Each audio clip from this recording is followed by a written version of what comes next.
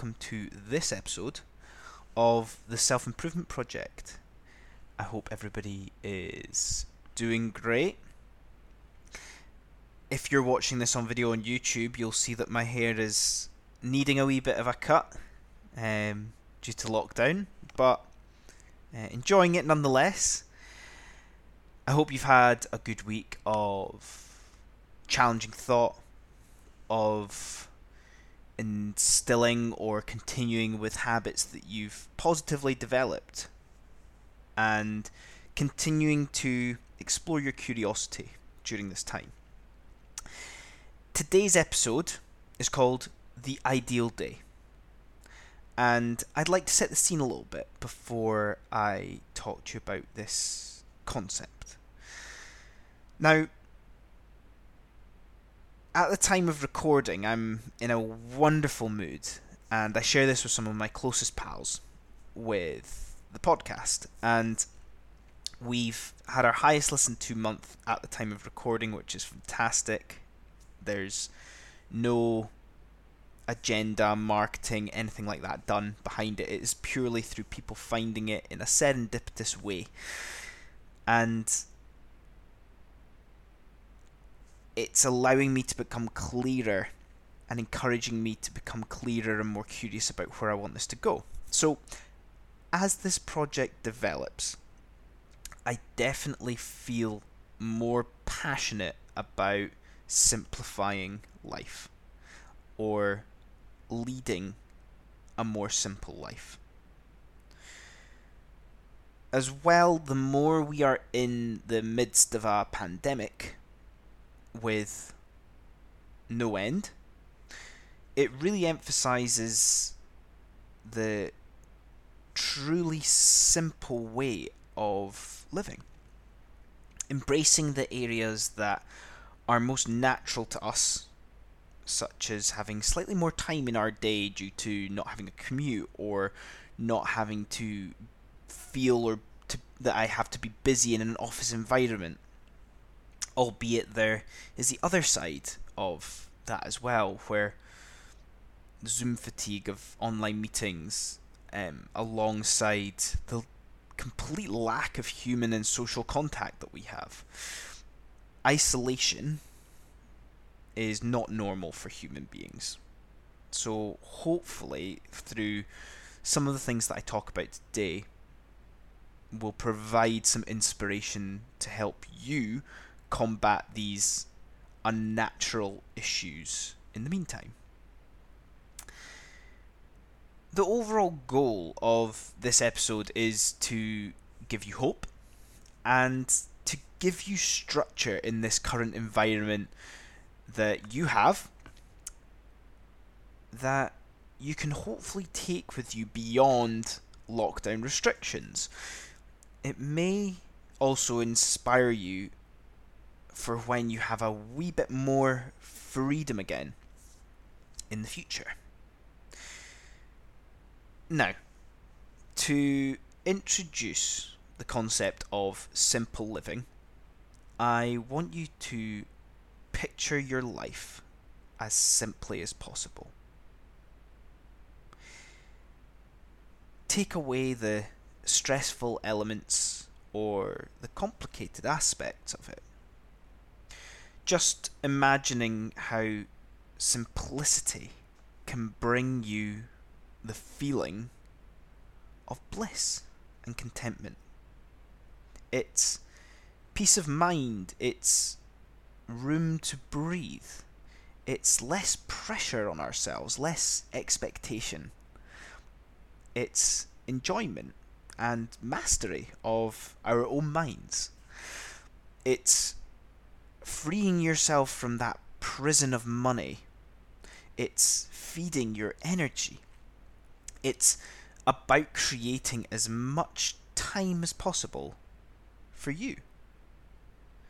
It's the opposite of busy, and that's how us humans are designed. Simplicity is impressive and calm. Busy is complicated and rushed. Simplicity is liberating. Busyness is a trap. Simplicity allows you to be interested in the most important things, not everything. So, from these points, I want to talk to you about your ideal day. Important to note that I didn't say your perfect day.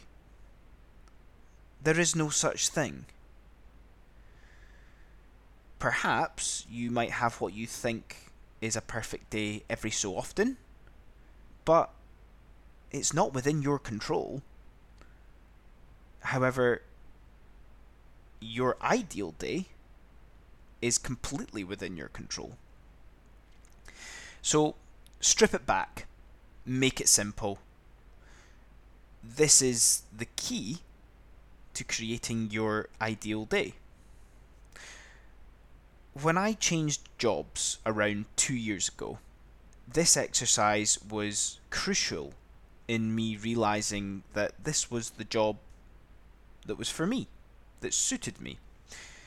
It was a non-negotiable deal that I set with myself. And in a selfish way, it was what I wanted. So, as a personal example, I'm going to talk you through my ideal day as a way of intending to inspire you. So, when I first did this exercise, I took 10 minutes out of my day to have a blank piece of paper and a pen. Nothing else, to just write down what my ideal day would look like, how I want my days to look as much as possible. And it went a little like this. So, having a slow start to my morning is important. It's who I am. I like to wake up as naturally as possible. This meant that I needed a job that I started a bit later. I enjoy, when I wake up, having a cup of coffee. Maybe reading a bit. Maybe writing a bit, depending on what mood I'm in. And not worrying too much about the time as such. After that, having a nice dog walk in nature is important to me. Having Henry off the lead in a forest or at the beach or down by the river is something that is heartwarming at the start of the day. It allows me to think. It allows me to reflect upon the previous day, allows me to think about the current day and what's ahead. Sometimes after that walk, I enjoy to read or to write. Perhaps if I haven't done it when I first wake up. From that point, especially that late morning, early afternoon, is a time to create content such as this, or to create something that my curiosity is fed by. Beyond that, doing exercise is important. Exercise outside. Sometimes putting some really loud music on can really help with motivation. But making sure that I do that daily, not just for my physical state, but for my mental state. In between this, I like to work. Doing some calls, completing some tasks, maybe some meetings. And despite society and rebellion against jobs might seem, work gives us purpose. It gives us self-importance that we are serving something beyond ourselves. So having a bit of work each day to complete in that sense helps fulfill me. Next, throughout the day, conversing with a good friend or an interesting person can really help with, again, that curiosity of mine, or feeding my relationships, allowing me to reach out to a friend I've not talked to in a while, or building upon conversations I've had with a friend or family member that I want to continue and enjoy. And then in the evening, I like to spend time with Anna, as well as cooking, trying something new, or doing a recipe that allows me to cook and develop my skills and almost that mastery element as well. And that's it. As simple as that. I don't have any goals that I'm trying to reach. I'm just enjoying the simplicity of everyday life. There will be times where, maybe time of year or circumstances of getting out of lockdown, where this might change. Career-wise, relationship-wise, these things might evolve and change, but I intend for them to remain as simple as possible, because that's what gives me not only peace of mind, but inner peace. The best thing about all of this was, instead of pining for the perfect day, my perfect day, I actually managed to live this ideal day at least 5 times in the first 5 months of my new job a few years ago. Isn't that coincidental?